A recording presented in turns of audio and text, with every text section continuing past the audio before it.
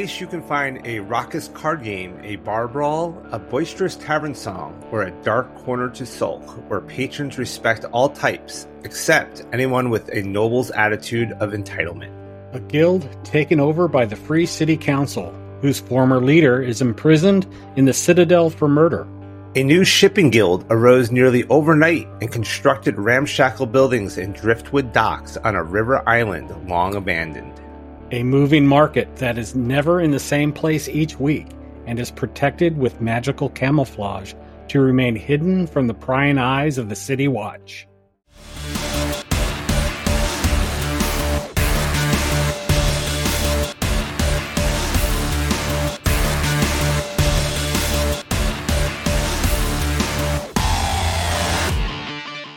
Hey Midgardians, I'm Clay. And I'm Joe. Welcome to That Midgard Show. This is a podcast where we talk about the Midgard campaign setting published by our friends at Kobold Press. In this episode, we continue our tour of Zobeck's Dock District, one of the busiest and rowdiest areas of the Free City. It's located in the northernmost part of Zobeck, and it is busy all hours of the day. Its taverns, gambling dens, and bordellos stand beside warehouses, dry docks, and other industries of the water trade. Brawls are common, and the Watch tend to patrol the area heavily to ensure the smooth continuation of commerce. But before we get into that, let's talk about some of our adventures in Midgard. Joe, have you been adventuring lately? You know what? I have. Sort of have. I'm excited because I've talked about before how I was going to start a solo game with my daughter, and we finally got that going. So it's just a one-on-one game that we're kind of playing at home. So in this one, she is a bounty hunter and a warlock, a hunter in the darkness warlock. So I think I've talked about this character, this build maybe before, but it's fun. Like I helped her write her backstory. Really, she did most of the work on her backstory, but I kind of encouraged her, showed her some videos on how to create a good backstory and a good character. And she did a fantastic job. She's 11. She's turning 12 later this month. So this is a great age, I feel like, to really start playing D&D more by the rules and less, how you might play with kids where you just kind of hand wave a lot of stuff. So I'm really teaching her to play properly now. But we kind of, we're starting in Zobeck. So it was perfect that we've been doing these episodes because it's really kind of helped me with some clarity on how I wanted to do this. So we actually started in the Dock District in Bangada's Radiance, since she's playing a Shadow Fae, which is a Midgardian race from the Shadow Realm. I'm using these ideas that we talked about really in our last episode with Madame Petra, that she has a shadow portal or a portal to the Shadow Realm in her quarters. And my daughter's character, Zarel, uses it when she needs to return to the Realm of Shadows. Her and Madame Petra are friendly with each other. They're not exactly like, friends, but they're friendly with each other. And Madame Petra helps her get work. And in this case, she sent her to Sergeant Hendrick, which you can find in the Clockwork City book on page 108. He's a city guard sergeant. And he sends it to him to get some info on a thief that's been stealing from some of the wealthy citizens. And he tells her about a possible jewel heist he's heard about in the merchant district. So she goes over there and talks to the shop owner who says, hey, I saw some shadowy figure kind of casing the joint across in this alley. So she heads over there, and at first she doesn't see anything. And then these two bandits ambush her, and she actually defeats them and finds a key that had a little keychain on it that showed a scabbard, a sword scabbard with a piece of silk around it, led her to the silk scabbard. And there she encounters some resistance and is threatened by members of the of one of the city's gangs, the Cloven Nine, and that's kind of where we left off. So we only played for maybe about an hour and a half, 2 hours. It wasn't a very long session. Still set up on the table to play again today, actually, but it was fun and just seeing how she reacted. She's being very straightforward and not really thinking about should I say this, shouldn't I? She's just kind of throwing it all out there, and I'm kind of punishing her a little bit for it and making her learn from some of these mistakes early on. So it's been fun, and we talk about it afterwards, and you could do this, you could do that. So she's learning, and it's great. But more important than all of that, this is the best news, because I am very happy and proud to say that she has started DMing her very first game this past week. So very, very excited about that. She did just a little one-on-one game with a friend from school. She's been bringing, a couple of things to school with her, and they're playing during lunch. So I gave her one of my pre-made characters from the starter set, and a book that's built as a solo adventure that a friend of mine, Ben at Pacesetter Games, had done. That's specifically a solo adventure. So she's running that right now. It's not Midgard specific, but it's getting her a feel for DMing, and she's definitely into the Midgard setting. So I think when she starts DMing for a group, she'll probably end up in Midgard. So super cool, super proud. She's done 2 sessions, I think, of that one now, and it's going really, really well. So yeah, that is so cool. I mean, the future of the game is the new players, and you know, my daughter plays. She was the one that got me back into playing D&D.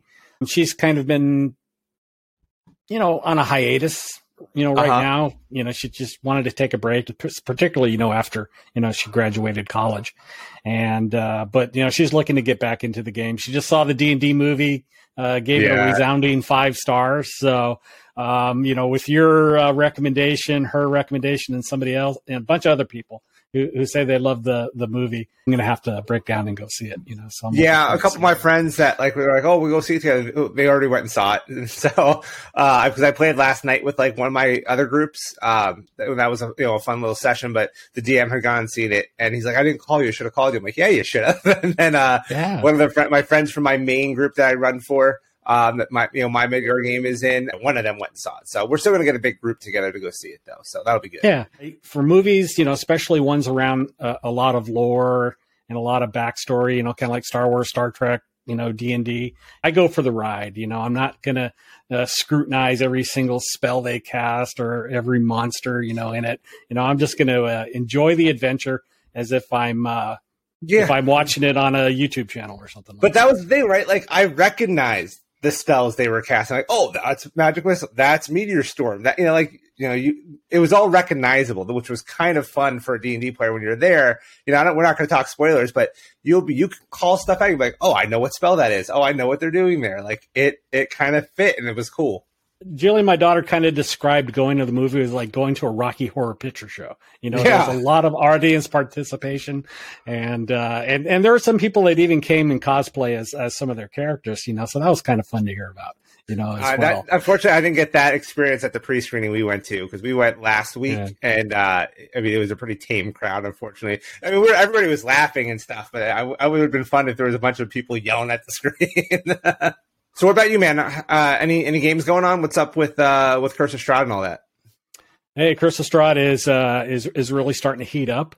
Our heroes have decided that they need to get out of Old Bone Grinder and grab the rescued kids and just leave and head to Vallaki to return the kids to the orphanage. So they gathered them all up. You know, they ran up the stairs, and lo and behold, as soon as they get there, Gertruda, the Annis hag, was blocking their way out. So true to form, you know, my heroes like to concentrate their attacks on single NPCs, and so they just started to attack her en masse. And Gertruda, knowing that she's going to get killed if she doesn't hightail it out of there, she dropped Fog Cloud and filled up the whole bottom floor of the mill and just kind of disappeared. When the fog cloud dissipated, you know, they headed outside, and they were met immediately by Bella and Morgantha, who resumed the attacks on our heroes, because they have something important to them. They have their ingredients, you know, all those kids.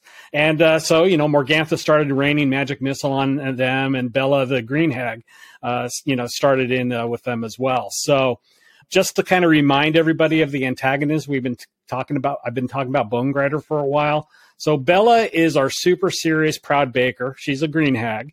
She's like one of those contestants on the British Bake Off. She really loves and takes pride in her work. Morgantha, on the other hand, you know, she's marketing and ingredients procurement, and she's a night hag. And Gertruda, due to her size and strength as an Annis hag, she operates the millstone since the sails and wind shaft no longer work. So she's the one grinding the bones into powder.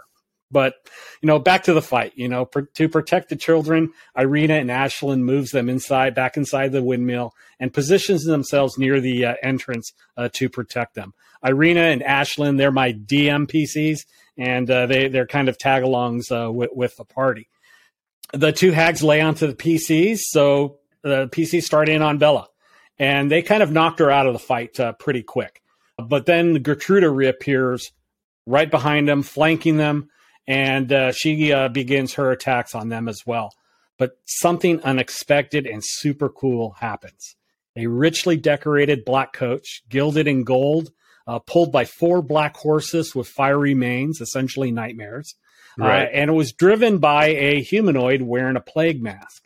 That whole entourage just pulls up in front of the windmill. And once the teamster pulls the horses to a stop, a flock of bats just erupt, from the coach, and then kind of coalesce near the group into this tall man with black hair and wearing the clothes of a high-ranking noble.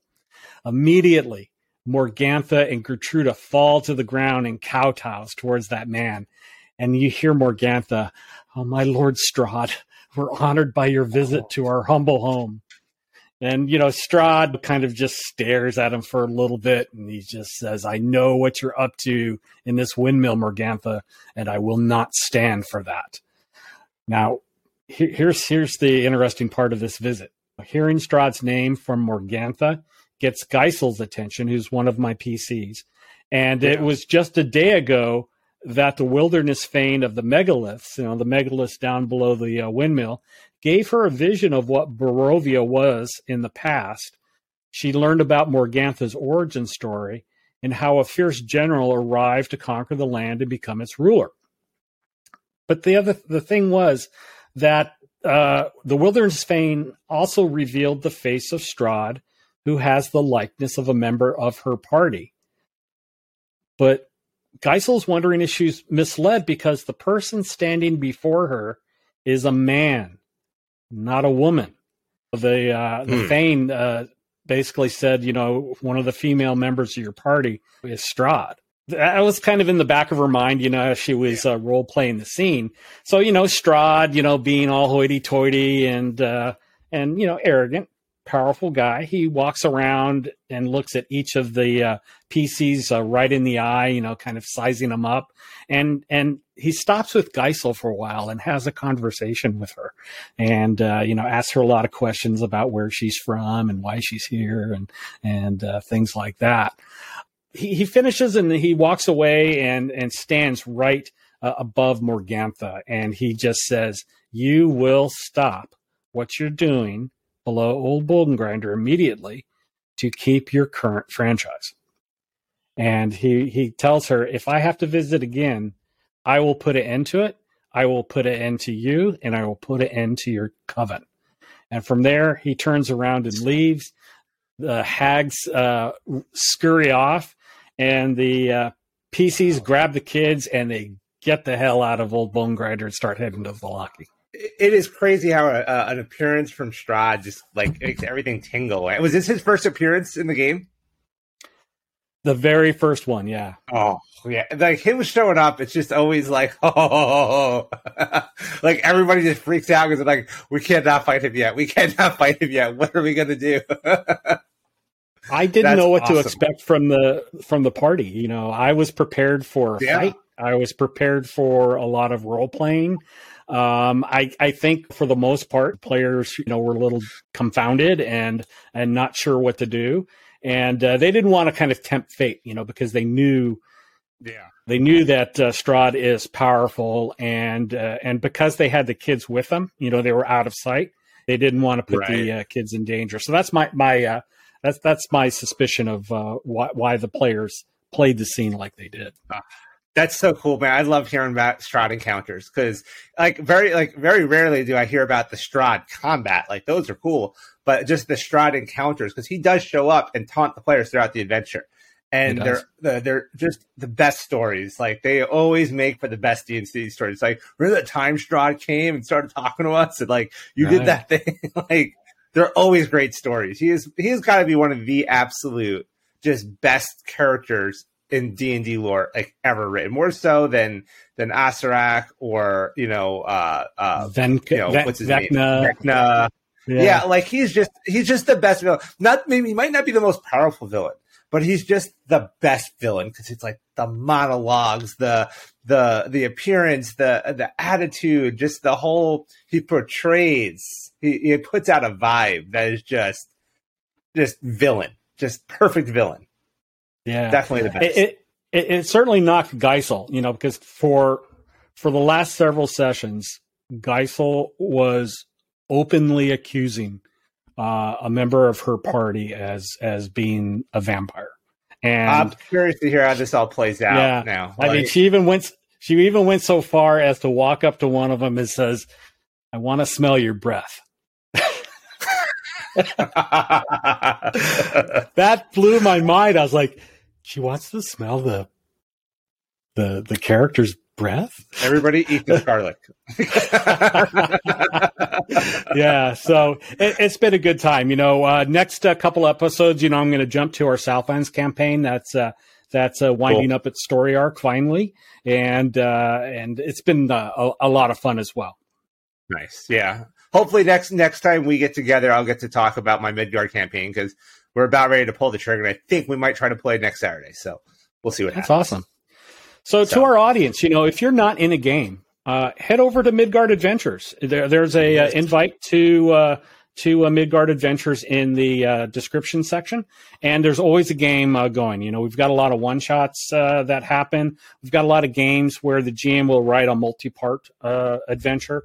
Our campaigns are usually invitation only, but there's always a game going on, and I do encourage you to come. If you're familiar with Roll20, there's a game available for that. We also have GMs that run on Foundry and Shard as well.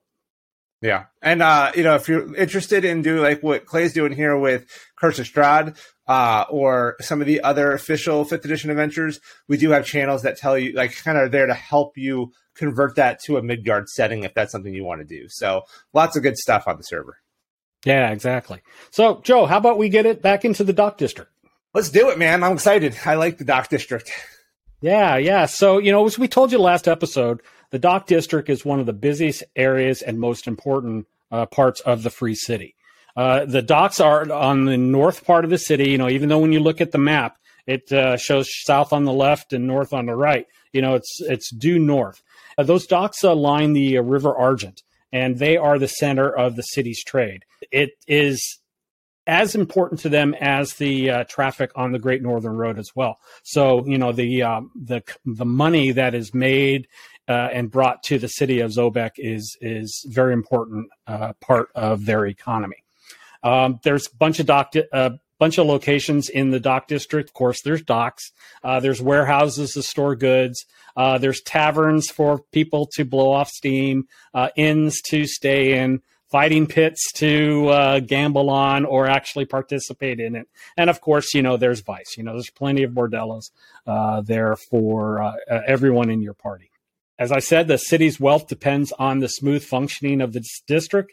So any attempt to disrupt the flow of goods and coin is considered a very serious crime in Zobeck.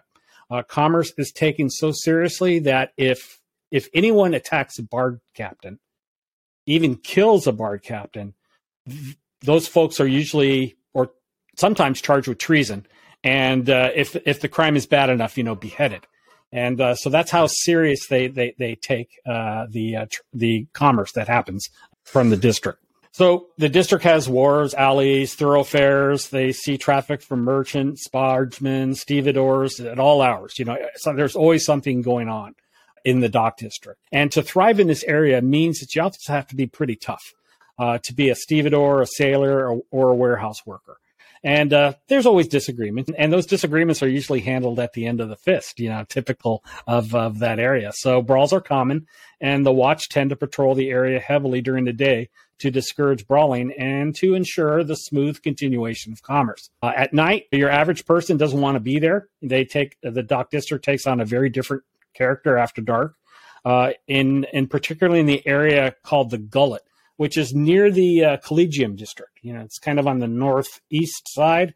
And that's where many of the gangs have their headquarters and dens. And so at night, the Watch rarely ventures down these streets, and everyone guarding the warehouses and counting houses in the area keeps the doors locked, the shutters closed up, the windows tightly sealed.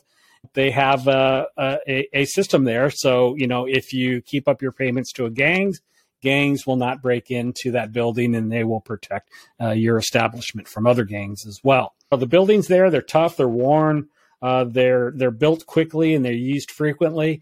And the houses, there are people that actually live in the dock district, and it's kind of funny how the Clockwork City book kind of talks about how the houses are typically wattle and drab construction.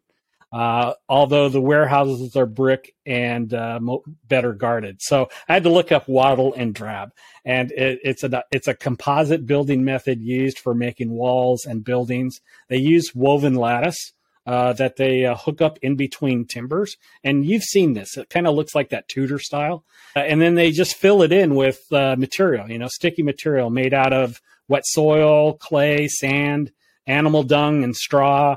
And it's a good, cheap, economical method of building walls. And it's also a good insulator. So, other than the warehouses and the houses / apartments, the majority of the businesses in this district are service-oriented and support the people who work and live in the dock district. And so last episode, we talked a lot about taverns and inns. So in this episode, we're going to mix it up and start with some of the guilds and markets that operate in the Dark District. So, let's get it on. Joe, where would you like to start? I kind of like Ragman Alley. So Ragman Alley is there's not a lot written on this, okay? But if you look, I think it's on page 61 in the Clockwork City book. It's basically this narrow alley between clusters of these ramshackle tenements in the poorest block in the district. So Ragman Alley got its name from the junkmen, the thieves, and just the most destitute of Zobeckers that kind of linger there. I kind of think of this as the Skid Row of Zobeck. Like, this is not the greatest place to be walking around. I feel like you'll end up with a knife in your back, or at least getting mugged or something like that. But it's avoided by everyone except just the most downtrodden and desperate. Those that accidentally stumble upon it pay for their folly, in coin and blood, as they say in the book. So it's like I said, not a place you really want to be unless you have to be. The city guard refuses to go in there except in large numbers, and they'll never go after dark. So the whole vibe they give is do not enter.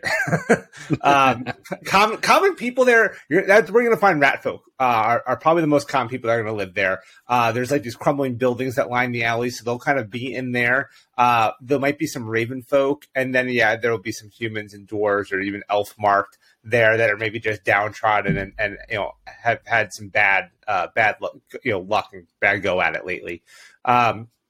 Other creatures live here as well, kind of skulking in those abandoned apartments, hiding amongst the citizens huddled in doorways beneath makeshift tents, preying on Zobeck's least fortunate.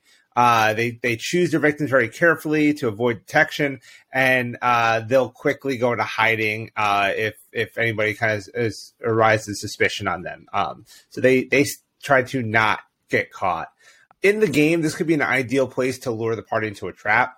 Also, if the party are seeking out rat folk for some kind of quest, this would be a good place to look. I kind of pictured like maybe getting into it with the rat folk and then just rat folk coming out from everywhere and just surrounding the party, possibly capturing them. It could lead to some interesting encounters. But if your party does go here for any reason, they should be on their guard. Like, the party might not appear to be easy targets, because generally what these people are going to go for is the easy target, but they may also appear to be kind of a wealthier target and worth that risk, right? They're carrying weapons, they got armor, they got bags of gold. They look well armed, but they also look like a good score if you can get away with it. So a lot can happen in this little alleyway area. So go there with caution would be my suggestion for that. Have you ever visited this alley with your party? Yeah, I've used it as a place to have a portal or an entrance to the Undercity. I've also used it as where Winter's Kiss, the Shadowfey embassy, is located. The Shadowfey industry appears in different places in Zobeck. So even on the map, the Zobeck map, you see one particular location.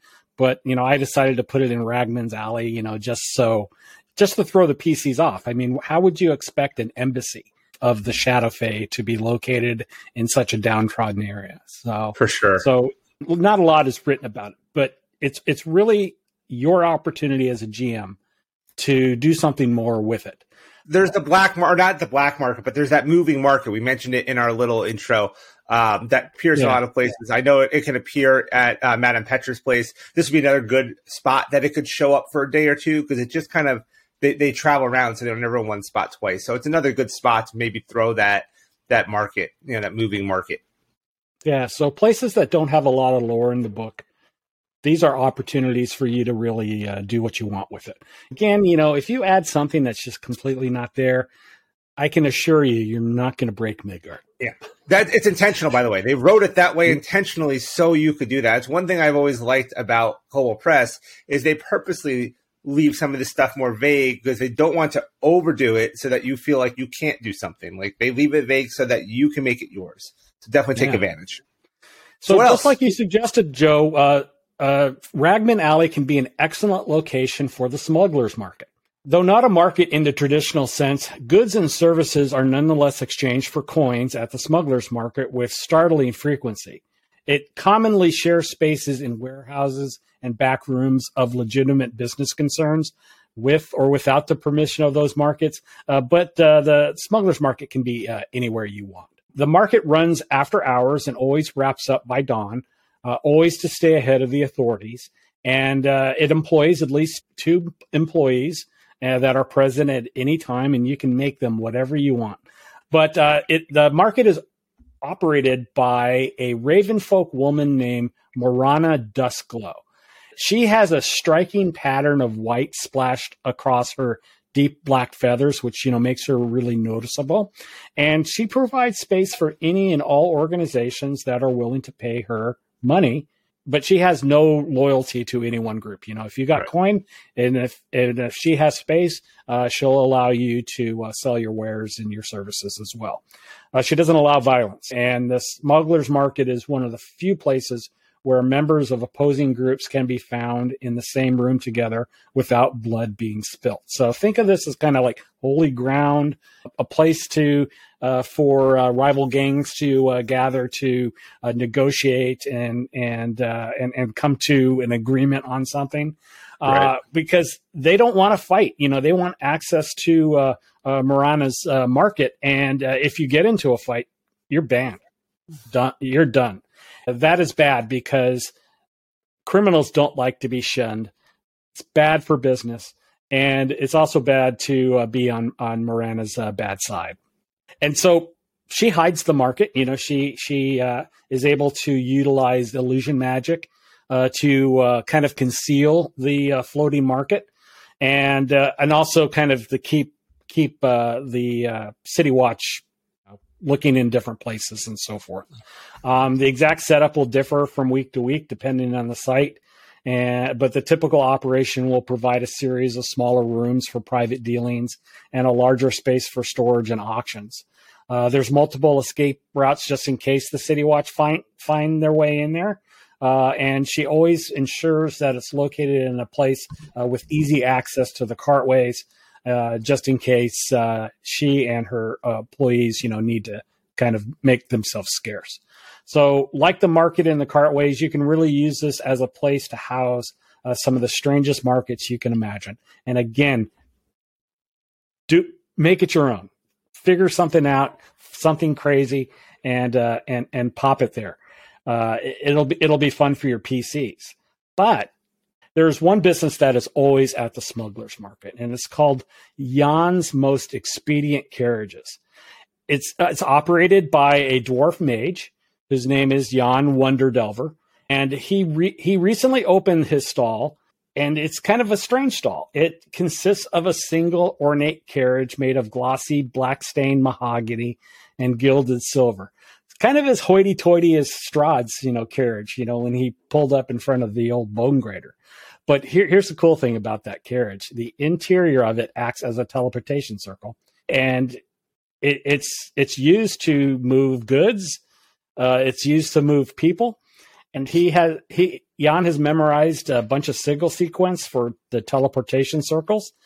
In the book, it describes Trombe in the 7 cities, Savonnet in Varigny, Bemia in the Magocracy of Alan, Bad Solitz in the Grand Duchy of Dornig, the Free City of Seawall in the Southlands, and Stanisgard in the Northlands. So if you need to move your party from one location to the other, this is where you take them to do that. And you don't have to, again, be limited to the locations in the book. You can play it up where the party would have be charged more for a location that Jan doesn't typically support. Or you can just add it to the list. It doesn't matter. Yeah. But Jan charges 150 gold pieces for each person that is transported and 20 gold pieces per pound for cargo. So that is a lot of money. A lot of cash. A lot of cash. And there's no haggling. Either present the gold or not. If you happen to be a dwarf or a gnome of any gender and Jan finds you attractive, he may knock it down to maybe, as low as 100 gold pieces. But, Jan's kind of a creepy dude, and you may, your character may have to put up with his unwanted advances. So, Jan's creepy. His lechery can go wrong in so many ways. So if you're going to introduce that trope as part of your games, just be careful with it. Don't go nuts with it. I honestly didn't know about this for some games I've played in Zobeck. If I'd known about this, it would have made it easier for you to move them from place to place. So if this was a part of Zobeck that I just learned about, because of the show. Yeah. Yeah, no, that's neat. I did not know about that one either. I mean, the Smuggler's Market's cool because, like you said, it moves around. I know we talked about it being in Bengada's Radiance. I have to look and see if they mention it in any other locations around the city. But it's one I haven't got to use yet in any game, so I'm definitely. I think it's going to be a good one for my daughter's game because being a bounty hunter and stuff like that, it just seems like a place she might have to go to at some point. But yeah, I think it's pretty cool. I know in one of my other groups, one of the players is looking for his family, and I think the Smuggler's Market might be a solid spot to check out to get some information on where they are. I can't say why in case he listens to this podcast, but hint, hint, go to Smuggler's Market. Yeah. And, Jan also, for the right amount of money, if you're searching for somebody, maybe if you find out about Jan and the Smuggler's Market, you can go to him and maybe for the right amount of coin, he can tell you whether he knows that he's transported this person, or he may just lie to you and say no, maybe, whatever, so he can be a red herring or he can be a lead. But it's fun. But, as far as other stalls and businesses there, grab your favorite roll table of bazaars and businesses and things like that and locate something fun there. Yeah. Yeah, definitely throw some cool stuff there. Yeah. What's next, Joe? So I think next up, there's the Bargeman's Fellowship, which is a little bit interesting. So this thing kind of occupies a cluster of buildings over on the west side of the district. It's kind of a strange guild in that its members do all their best work up and down the river, times far from Zobeck. So it's a Zobeck guild that operates mostly outside of Zobeck. They maintain really close ties with the stevedores, working together in loading and unloading cargo. The barge workers are mostly sailors rather than dock workers. Because the dock workers, they stay in Zobeck. They're working the docks, they're helping to load stuff, things like that, where the barge workers are really the sailors and stuff like that. So the guild master, this self-proclaimed barge king, who was recently removed and is currently serving a 2-year sentence in the Citadel for murder. However, despite his many, many faults, rumor seems to have it that he was framed for this. Though why exactly or by whom is just speculation.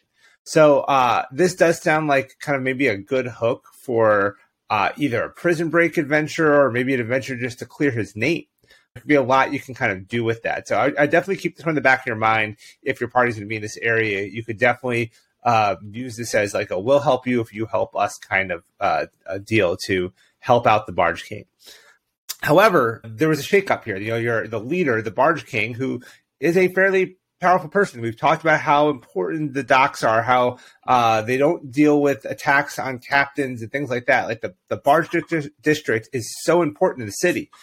So the council made this surprising assertion of power and stepped in to ensure that the trade on the river wouldn't suffer and they basically restructured the guild's leadership and a reevaluation of kind of trade standards. So the guild is now run by a council of 3 to be elected yearly by the guild's active members. And the current trio that was established by the city council was this human named Jenna Gailey, a halfling named Quinnen Wisewater, and another human named Johann Greymark, which Greymark name you might recognize now because he's a distant cousin to Lord Volstaff Greymark, which we've talked about. And Johann likes to make sure that nobody forgets his relationship with the great Lord Volstaff. So probably annoyingly so. I can see him kind of being one of those guys who's like, yeah, my cousin, Lord Volstaff, like, kind of dropping the name all the time. Probably a drinking game amongst the other councilors. Right? Like every time he says it, everybody has to drink. But any barge captain can attend the meetings and is invited to join the guild and is actually expected to do so. It's not like, if you want to join, it's like, no, you're going to join. There is a fee to join, but it's 1 silver piece a year, so it's not like expensive. And every barge captain who is a paying member gets a say in decisions and stuff like that concerning their trade. So it is quite democratic in that sense. Meetings are held bi-monthly. More often, it's a matter like if matters require urgent attention, they'll have more meetings. So barge captains will be that are not there. They can like appoint a proxy to attend for them. And this has actually been good news for Riverfolk Catholic, who had previously kind of steered clear of the Bargemen's Fellowship because it was kind of sketchy and too dangerous to work with. Now they're kind of optimistic with this new change. Obviously the Barge King, like I said, he might not be a murderer, but he has a lot of other flaws. So the Riverfolk Catholic were very weary of him, and now they're like, okay, let's get in there and be a part of this. So another thing that kind of recently happened was the Kobold captains have started appearing at meetings. We talked about how the Kobolds kind of built up a whole section on the water like almost overnight. Well, they're joining now too. And at first it was just a few, but their numbers are kind of getting more and more as their shipping enterprise kind of expands, and their presence is kind of making some waves, and no one knows what to do about it because they're like, they technically can be here, but they don't want them there. Like we said, kobolds are accepted in Zobeck, but they're accepted as second-class citizens. They're not treated the best, but they're tolerated. So having them there, people are not liking that. So some of the members are like suggesting they change the meeting time from the evening to noon to avoid the problem entirely because, I'm pretty sure kobolds have sunlight sensitivity. So maybe they won't come during the day. There's a lot going on there. I mean, it sounds pretty straightforward. It's like this little democratic group making decisions about the trading industry. But that's kind of when you think about how big this trade industry on the river is in Zobeck, how important it is, that's actually a pretty powerful group that can play in with, when we talked about the city council, the mayor, and things like that. This is a group that probably has a lot of sway in the city, and decisions they make are powerful. This is a group that might hire your adventurers to help with some issue they're having that's affecting trade on the river, hire them to go down the river with a group, things like that. This is not your average guild. This is a very powerful group, in my opinion, because the river trade is central to Zobeck. So I see a lot of potential there. Not to mention, like I said, a lot of fun with Johann and drinking games. So yeah, check it out. I mean, I haven't. Like I said, my group has not made its way there yet, but this, I think, when they do leave the city, I think this group might definitely make an appearance. And then I see the Riverfolk Halflings kind of possibly either wanting to help with the party with something with this group, or the group wanting their help to maybe get rid of the Riverfolk Halflings. I kind of see some tension there as well. So there's a lot that can happen. Yeah, I mean that's the thing. That's kind of something that's great about Midgard is there's always these underlying political tensions that you can really use to flavor your games. Zobeck prides themselves as this democratic, idealistic society, quickly under the hood, you see a lot of conflict between the different communities, the different races. The kobolds have always been looked at as second-class citizens, but maybe it's because of their resourcefulness and their craftiness and their will to survive, or their will to do things that others won't do. And so that's kind of the fun part of this is, as a GM, you don't have to use combat as that tension. You can establish that tension with things like this, and say you have a kobold in your party along with maybe a raven folk or winter folk or something like that. A winter folk, or excuse me, a barge halfling may be more inclined to work closely with a kobold who's more their height and things like that. So lots you can do with that kind of tension.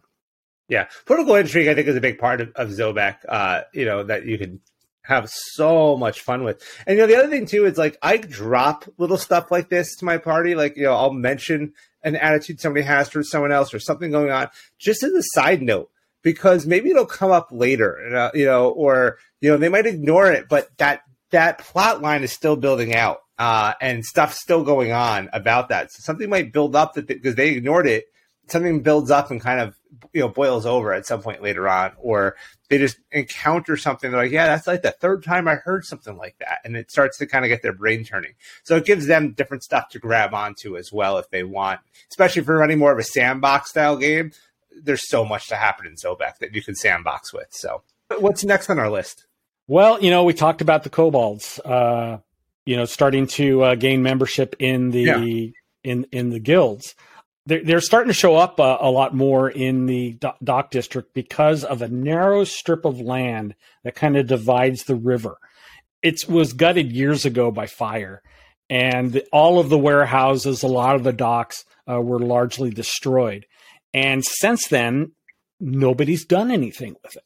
And so the kobolds, stare at this thing and see opportunity. And so they kind of took over that unused piece of land and launched themselves into the river trade business.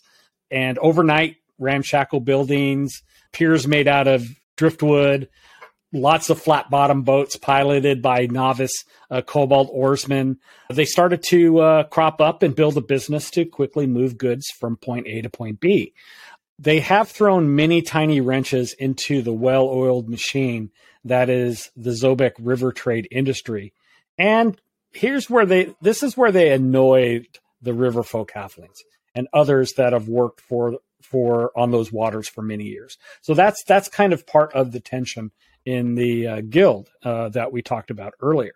But despite their rather chaotic business practices, the kobolds have made some headway and have picked up enough customers to encourage them to continue along their current path.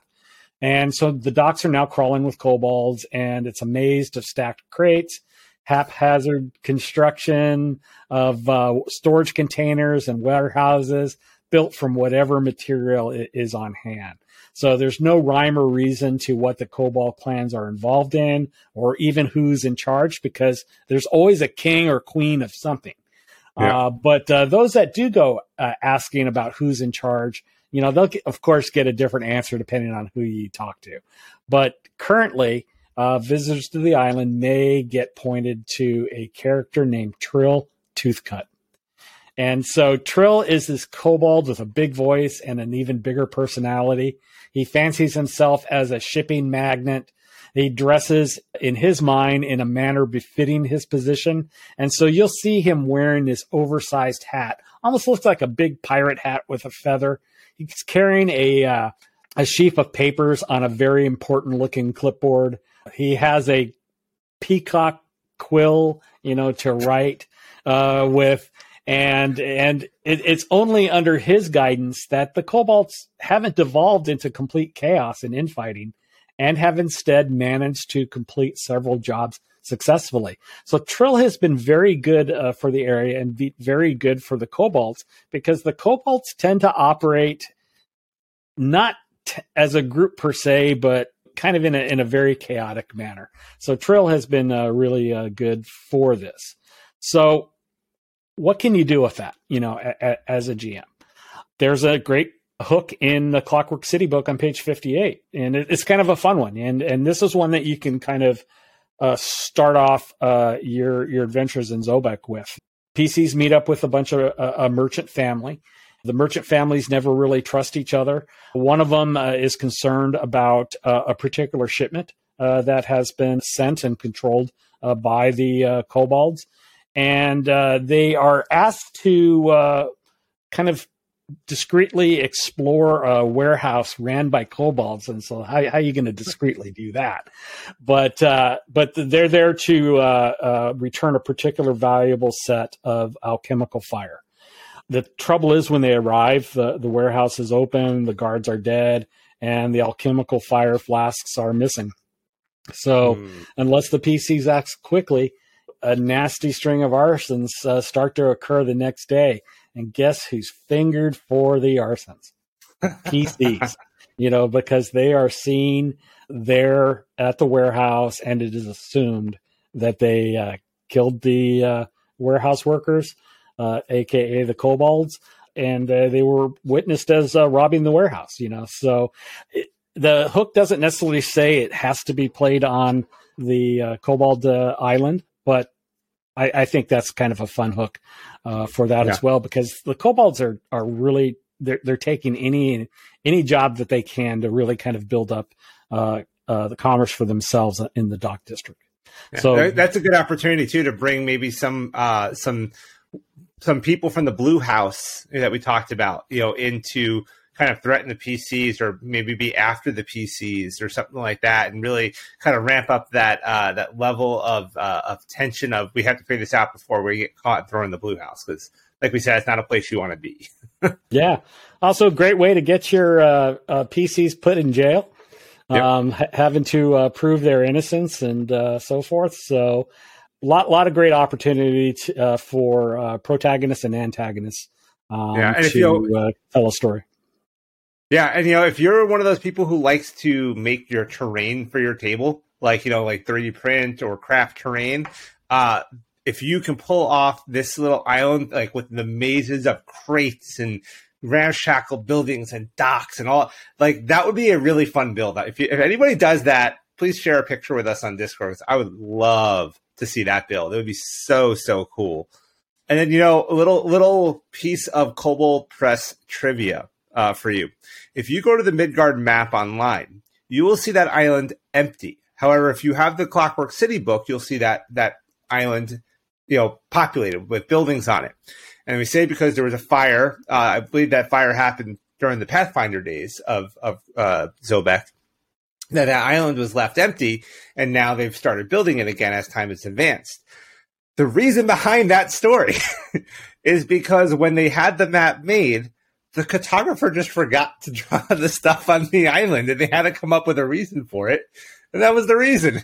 So now they've fixed it in the newest version of the map. It's not on the online map yet, though. So if you do go to midgardmap.coldpress.com, you will not see that island as populated. But if you have the physical book, or if the PDF of the book, and you look at the map, you will see that island has buildings on it now. But so there's lore behind it that they created to answer why is that island empty on the map question. So cool. Yeah. Yeah. So next up, let's go back to a tavern. We talked about, alleys and markets and guilds. So I think it's time to head back to the taverns. And there's a tavern here in the docks that is very unique. It is called the Moon and Owl Tavern. And what makes it so unique is that it is a kobold tavern, which is a thing very, very rarely found outside the kobold ghetto. And this stands near the Puffing Bridge, close to where the Mind Yangs enter the city when they return from the pits. A little side note here, again, is when you look at the map and you look at the location pinned on the map is a little different than what's described in the book as being close to Puffing Bridge, which is a little further, away. So you can move it if you want, do with it what you want. But in case you're wondering, there is a little bit of discrepancy on the map compared to what the book says. And then you'll find that here in this kobold tavern, that humans and dwarves are not welcome here. The language spoken in the tavern is Draconic, and their menu caters to kobold tastes. So It is a tavern that is going to be open from sundown to sun up, as the kobolds aren't out during the day. They're generally down underground in the mines during the day, and then they come out at night, and that's where you'll find the kobolds on the streets of the city. So the kobolds themselves kind of sit at their tables and benches by like tribe or by work gang of kind of affiliations, things like that. And this place apparently has this enormous grizzled dire weasel that kind of serves as the Moon and Owl's mascot. They say that she can detect an elf or a gnome by smell and has dragged more than one of those visitors screaming into her burrow. So keep that in mind if you go, especially if you are an elf or a gnome, which the kobolds do not like. You might be attacked by a dire weasel. But I kind of get this feeling that any non-kobold who enters is going to get some looks, right? Like imagine your party walking in and there's everything going quiet. The music stops, everybody stops talking, and they just stare at you. You hear the tink of like a knife on a table, and that's about it. That I feel like that's what's going to happen if you walk into this place and you're not a kobold. However, if you go with maybe a well-known kobold, somebody who that the party has helped, somebody like Black Eye, who I've mentioned before, I use in my game, may be acceptable, and because Black Eye has some pull among the kobolds.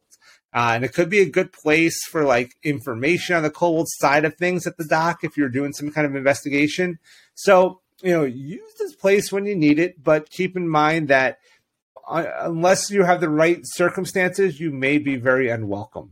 So it may be prudent to get the help of a friendly kobold who's friendly to your cause or something like that to help you out in this kind of location. So I have not been to this location myself yet. I haven't really had a need for it, but I just like the flavor of it. Like I like the idea it's just all kobold tavern. Like walking in, you would just feel like I'm in the wrong place. So could be a cool one. I don't know. Yeah. I don't know if you've been there or not, but I kind of envision it as the Katina in Star Wars. And as soon as like non-kobolds walk in, the band just suddenly stops. Yeah. They're like, we don't serve their kind in here. You're human. They have to wait outside. Yeah. You may be politely asked to leave, or the dire weasel will drag you into her burrow for a feast. So, hey, why don't we wrap up this episode with one more tavern, the Broken Seal Tavern. Yes, and this is one of the more interesting taverns, in addition to the one that Joe just talked about. And this one is located deep in the Gullet. And I don't know why it's called the Gullet. Maybe it's just a pejorative name for the area, because of the status of the folks that live there. But I don't know why it's called the Gullet. But anyway, that's where the worst kind of funnels into the gullet. It's like things get progressively worse the deeper into the gullet you get. Right. And this is kind of this tavern is really a good description of what you just said, Joe, because this is where the city's worst scum and villainy seem to settle. This tavern, the Broken Seal Tavern, is the headquarters of the Cloven Nine. They are a gang of infernal tieflings that were once the city's premier gang for extortion, gambling, and most of all, diabolism. We'll talk more about the Cloven Nine because the gangs of Zobeck, deserve their own episode. Some changes have happened with the Cloven Nine, and this is kind of your mafia social club. The captains and the gang's lieutenants, all the foot soldiers, this is where they gather to drink cheap wines and tell whopping lies about their debaucheries and the plundering of barge shipments. But the gang has been busily rebuilding and fortifying their practices after rediscovering their North Star, for lack of a better word. Their previous leader, Akkad, was murdered. That was one of their founders. And since then, they've kind of recovered a little bit, and the tavern have seen a renewed exuberance with its patrons, again, largely the members of the Cloven Nine. So the bar itself is largely below ground. There is a short flight of stairs leading down to the cellar. and it's well stocked with barmaids and thugs and spirits of all kinds. Their primary modes of entertainment are gambling and wenching, as it's stated in the book, with the occasional dogfight, just for variety. The Broken Seal, though, is one of the more arcane sites in the city. It's near the Collegium, and it has a reputation for black magic and diabolism, which makes it unpopular with the masters of the Collegium. So, there can be some tension there. There could be some adventure opportunities where the Collegium wants you to infiltrate the Cloven Nine if you happen to have a tiefling in your party.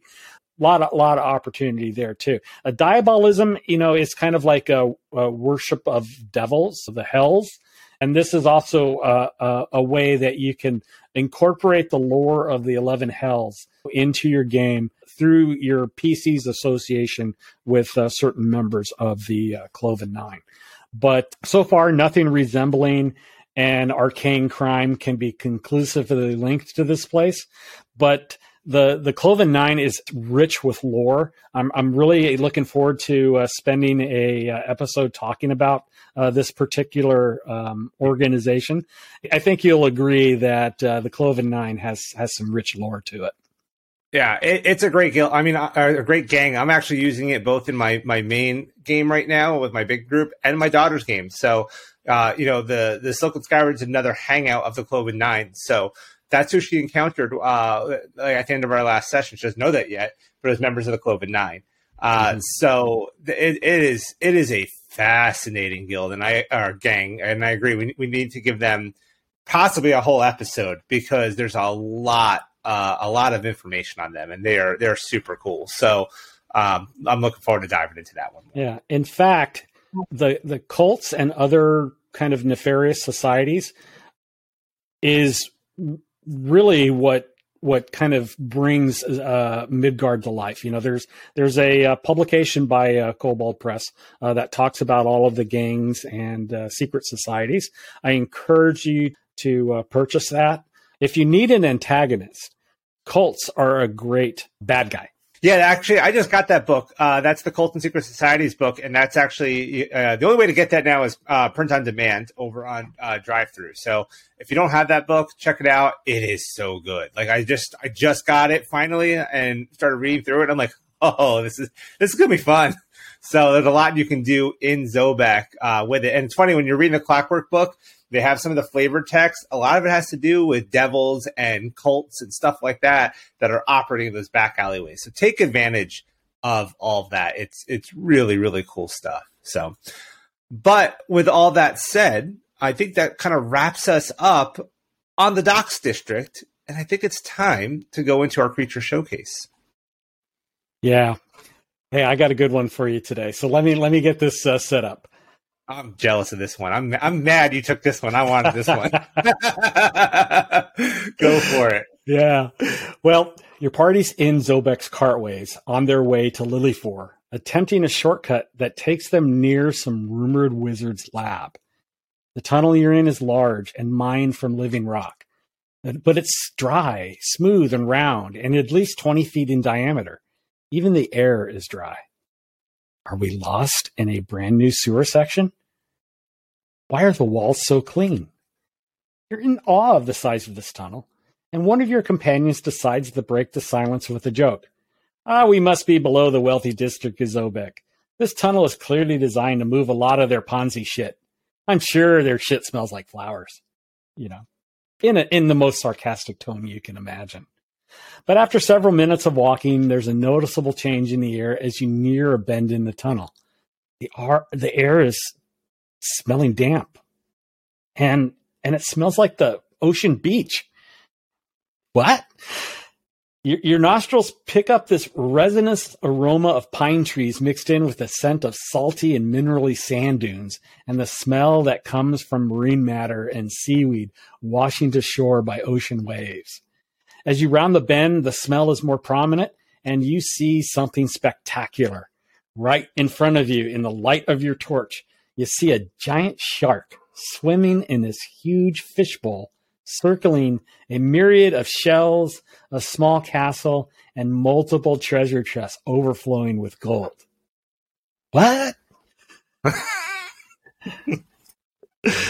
But then you have this wandering tendril that comes out of the fishbowl, and it just starts to meander down towards you. And when the end of the tendril stops close to your face, it mimics your likeness by grafting the form of your face onto its end. And within it, you see a reflection of your face and the refraction of the torchlight. It's mesmerizing. It's almost hypnotic. But when you reach out to touch it, your attention changes when the blob of water starts to roll towards you and the tendril changes to a fist, hitting you pretty hard in the face. Roll initiative. Now, this creature is the giant shark bull ooze. Probably one of Cobalt Press's most fun and unique monsters ever. When I first saw that, I was like, what the? Choose your own expletive. You can find it in the Creature Codex, and this critter can be used to fit thematically within just about any urban campaign or underground storyline, or just be an unexpected surprise that is dangerous enough to challenge your players. And perhaps some type of mad mage built a dungeon built around the idea that this weird shark ooze is lurking inside it, and the party can win a great reward if they're able to defeat it. Or maybe the Collegium in Zobeck has a new aquarium built by a wizard who recently joined the faculty to house her pet shark. Yeah, there it is. So to quote the lore from this book, a shark on dry land may not be very threatening, but a shark that shares its life force with a massive ooze is a different beast. It draws in its prey with the promise of treasure. And so the lore continues, this mobile ball of ooze and the shark was created by some mentally addled lich who wanted to distract adventurers from his phylactery and thought this thing with a valuable treasure would be a tempting target that would kill intruders or make them think that they've won since they defeated it and took the treasure. So how do you fight this kind of critter? Well, a smart caster would choose something bound to kill a watery creature quick. Lightning. Au contraire, mon ami. The giant shark bull ooze has immunity to lightning damage. Now that will be a tremendous surprise. I cast lightning bolt. Thank you. Your turn is over. But you think something made of liquid is going to be vulnerable to lightning, but nah. But not only is it immune to lightning damage, it actually receives a buff from the lightning attack and deals an extra 1d4 damage in its attacks for 1 minute.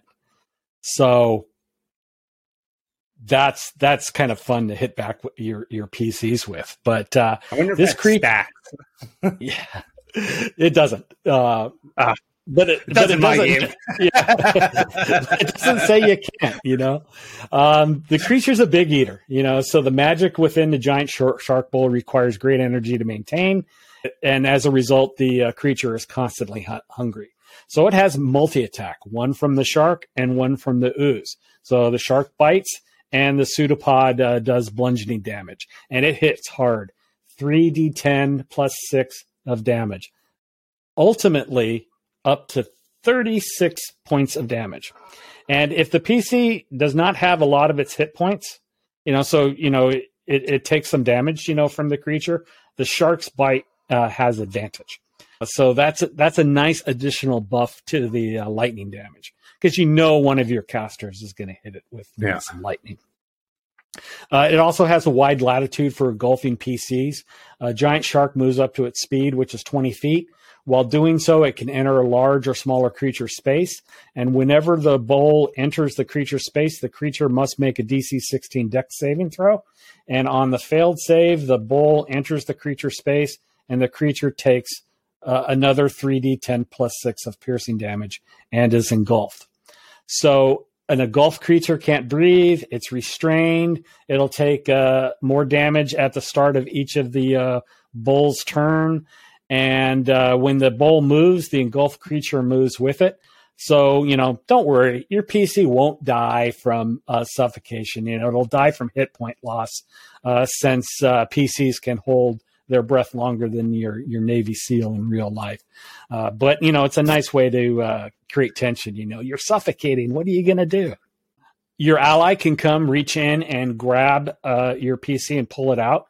It requires a DC 15 strength check. But while rescuing your friend that inside the bowl, you're going to take the other PC is going to take some damage as well, and it's still the 3d10 of damage because the shark is going to start attacking your arms, and the shark doesn't want you taking its meal, from it and the ooze. So the way I play this creature is if a rescuer fails the check, I'll roll a d20 and add its +6 strength modifier to it. And if the creature rolls is higher than the DC, the rescuer is pulled into the ooze and engulfed, since it can hold, up to 6 medium creatures, or 1 large creature, or multiple smaller creatures inside it at the same time. So, you may ask, am I cheating, by adding this mechanic to the capabilities of the critter? I say no. I'm playing the creature as hard as the PCs are attacking it. And I always remind my players that there's no rule in any RPG system that requires you to fight to the death. They don't need to beat the monster. They simply need to rescue any engulfed companions and get the hell out of there. But if they want to fight to the bitter end, all the more fun for me. That's all I can say. But I recommend that you play this critter as a means to bloody up the PCs and force them to take another route, or just discourage them from sneaking into the Wizards Collegium office while you're investigating the disappearance of a few students. I also recommend that you use this creature in a silly and offbeat manner. It's such a kooky creature to play. So, have fun with it. Use it as a surprise, use it as a red herring, or use it as a boss in any adventure. The shark and the ooze that make up the giant shark bowl ooze, there are both symbiotic attachments, and they would be doomed without one another. They can't survive without one another. So it's a good opponent for a resourceful group of PCs. Yeah. And I think you said this is like a CR8 creature, right? Yeah. And so like a group of level 5s or so would be good for this. I've always wondered how to use this one because, like, I remember flipping through Creature Codex and seeing it. It makes you stop. You're like, what is this? And it's one of the coolest pieces of art, and just definitely one of the most unique creatures that you said that I think Kobold Press has ever put out. And I want to use it in a game so bad. So you kind of gave me some inspiration on how I might use this in my game at some point. That would be a cool sewer encounter. Like just this giant blob, this giant fishbowl in the sewers. So it's big. Like you look at the art and it's like, I would say maybe 5 or 6 times the height of a normal human. I mean, it's big. Yeah. So yeah, that's just such a cool one. It's definitely one of the coolest creatures in any book. Hands down. Gotta run it. Stat wise, it's a huge creature, so that's 4 squares. I mean, just imagine the surprise of your players, walking up and seeing a shark, swimming around what looks like a modern day aquarium. So I don't know if that's one of the creatures that came about, from one of the backer submissions, but it had to be one of the coolest, it is the coolest, most iconic Kobold Press monster I love it that there is. Yeah, Joe, I love it. What do you have for us? So I'm going to continue the theme of river monsters from last week. So I got another one for you here. This one's a bit more terrifying though. So a trip down the river is no pleasure cruise, especially when the river is in a place like the Margrave Forest or Margot. In Midgard, ley lines kind of follow the land like rivers and often run along them. And more often than not, the barrier between the world and the realm of shadows is really thin here. This is the perfect breeding ground for more sinister creatures. So today, the river runs rapid and deep. And the barge rocks and sways, and you hold on for dear life. But then a shout comes, "Men overboard!" You try to act quickly before your companion is swept away. You toss the rope and begin to pull him in. Then, skeleton hands begin to reach out of the water and encase him, pulling him down. And as he struggles to hold on, you see multiple skeleton-like forms in the water. And then another form rising from the water with the face of death and armor made of the river itself, a green staff of flowing water in his hand. This is a Shadow River Lord, and he is commanding some shadow skeletons. Now, I'm not going to get into the shadow skeletons themselves, but you can find them as well on page 342 of the Creature Codex.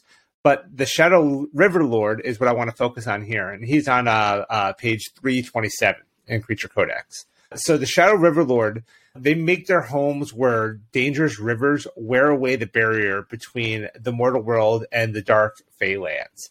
And often this is a place where rivers run super fast and deep. And if someone dies in the river, the River Shadow Lords, or the Shadow River Lords, will take their soul to the Fey realm to be used as a currency or a means to gain further power. So you do not want to die here. Yeah. I would imagine too, right? If you die here and they take your soul, you might not be able to be resurrected because your soul's not there. It hasn't gone to its normal place. It's been stolen. So that could lead to a whole nother quest to save your companion's soul. But these creatures, they're CR9.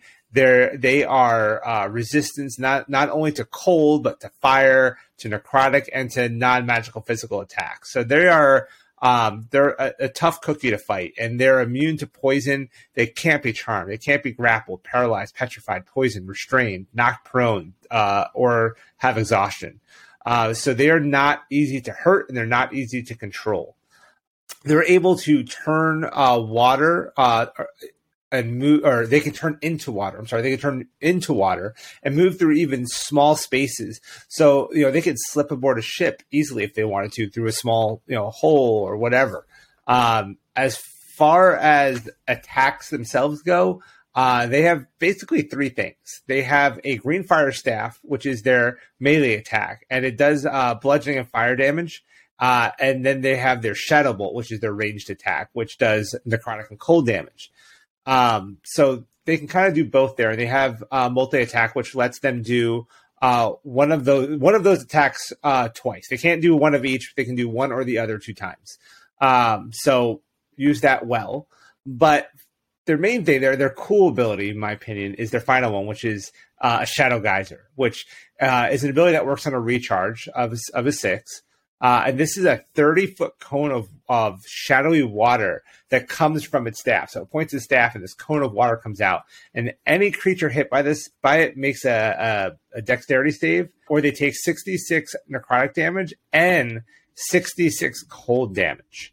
So kind of as I mentioned in my intro, they often have these shadow skeleton servants that they're commanding. So make sure you have a look at that creature. They're CR2s, and have a few of those in the fight as well to kind of round out a tense fight on the river. Because if anybody goes overboard, they're getting pulled down. You have these skeletons crawling onto the ship. You have this river lord who literally kind of would almost come out of the water on like a jet of water. Like you won't see feet. He'll have just water lifting him up, kind of like King Titan in The Little Mermaid, how he kind of comes out of the water with the water like lifting him up. That would almost be what this guy does, is the water propels him up, and he's almost made of water and bone, and his armor is like water made solid. And they are terrifying. And when you're on a boat on the river and you're fighting these creatures that are trying to pull you in and take you down, much like the Lorelei, it could be a tense and scary fight. So I kind of picked these because we've been talking about the docks, we've been talking about the river, we've been talking about travel on the river. And if, the Margrave Forest, we haven't really got into yet, but it's this big magical forest right near Zobeck.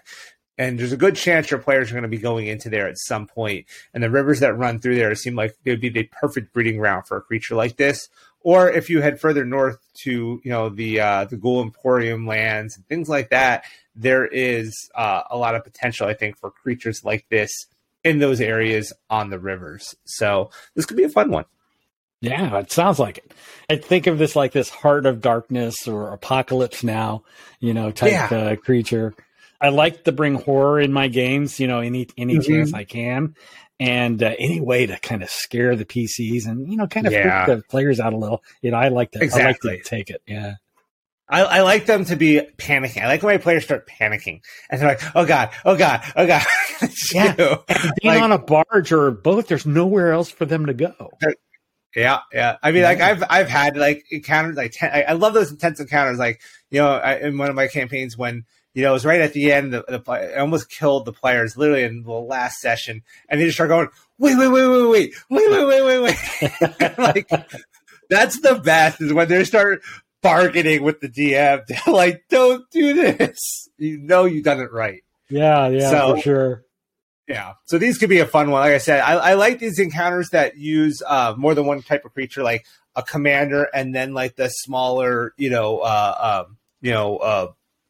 troops, so to speak, and you kind of combine that encounter because they have the big guy to deal with, but they also have all the little ones you can't ignore because they'll overwhelm them. So those type of encounters I have a lot of fun with. So this was a really cool one. Those are great combinations because it kind of goes back to the older editions of D&D where you had minions, and it's a mechanic that's still used in Pathfinder. That you have the main guy and you have its assistants, and it's just too often we tend to, and I'm guilty of it myself, of creating kind of these monolithic encounters with like one creature and having different creatures with different abilities. Some minions can be used as cannon fodder by the main creature, kind of to thin out the resources of the PCs. So even if a creature doesn't necessarily have companions, bring some in, find some that makes sense, vary up the capabilities of combat, to really challenge your PCs. I also, use minions like that to wear down the resources of spellcasters and also directly attack the spellcasters, because those guys always like to be in the background. They're the kind of the field artillery, and a lot of them don't get take a lot of hit points. So I want to make sure that they feel some pain as well, and have to do something other than just cast a spell. You have a weapon, use it. Yeah, for sure. And Kobold Press does a good job in their monster books of directing you towards the creature. Like in this case, it specifically calls out those other creatures. So there is a lot of, you'll find that a lot in the Kobold Press books. It says, this creature often works with this creature and references the book and the page. So they're really good about that. And you can find some great, design some great encounters around that, using the Kobold Press books in general. So yeah. That was my choice for the week. Yeah. Great choice. Yeah. Well, that's our show. I hope you enjoyed it. Joe, how can people reach you? So, you can always find me on YouTube at GM Toolbox, and on TikTok and Facebook and Instagram and all those great places. Just look for GM Toolbox. My Twitter is GM_Toolbox, so keep that in mind. And of course, you can always find me on the Midgard Adventures Discord server at GM Toolbox. How about you? You can reach me on the Midgard Adventures Discord server and Twitter at Clayton Thompson. That's Thompson without a P. If you want to explore more about Midgard, the Discord server is a great place. It's a server of independent fan-based, and it's a cooperative group, and we are affiliated with Kobold Press. And so there you can find a lot of Midgard lore. We share tips and tricks, answer questions, and as we talked about earlier, we offer organized play games both online and IRL in certain locations. Community is open to everyone, particularly those new to Midgard and role-playing games in general. And we have a dedicated channel for that Midgard show on the server where you can post a comment and talk about the show's content. You can also do it down in the comments below on YouTube. Come hang out, visit Mead Hall. Visit the other channels, the adventure channels, the bestiary channels. We even have channels on how to convert, that talk about converting Wizards content to the Midgard setting. So there's an invitation available below in the show notes. And the podcast also has a Twitter, and it's at that Midgard show. So make sure you check that all out. And if you like our show, make sure you hit the like button. Make sure you subscribe to our channel. What we're on all the major podcast platforms as well. So please subscribe on your favorite one. Leave us a positive comment or a 5-star review. And even better, just spread the word about that Midgard show. We've been getting great feedback from everybody. We really appreciate it. We're looking forward to doing more of this for you and hearing more of your feedback. So please, leave those comments, participate, and we'll try to respond to everybody. So yeah, and that's it for today, guys. So remember, as Wolfgang Barr says, strip it for parts and make it your own. Thanks for joining us. Take care, everyone. Thanks, everybody.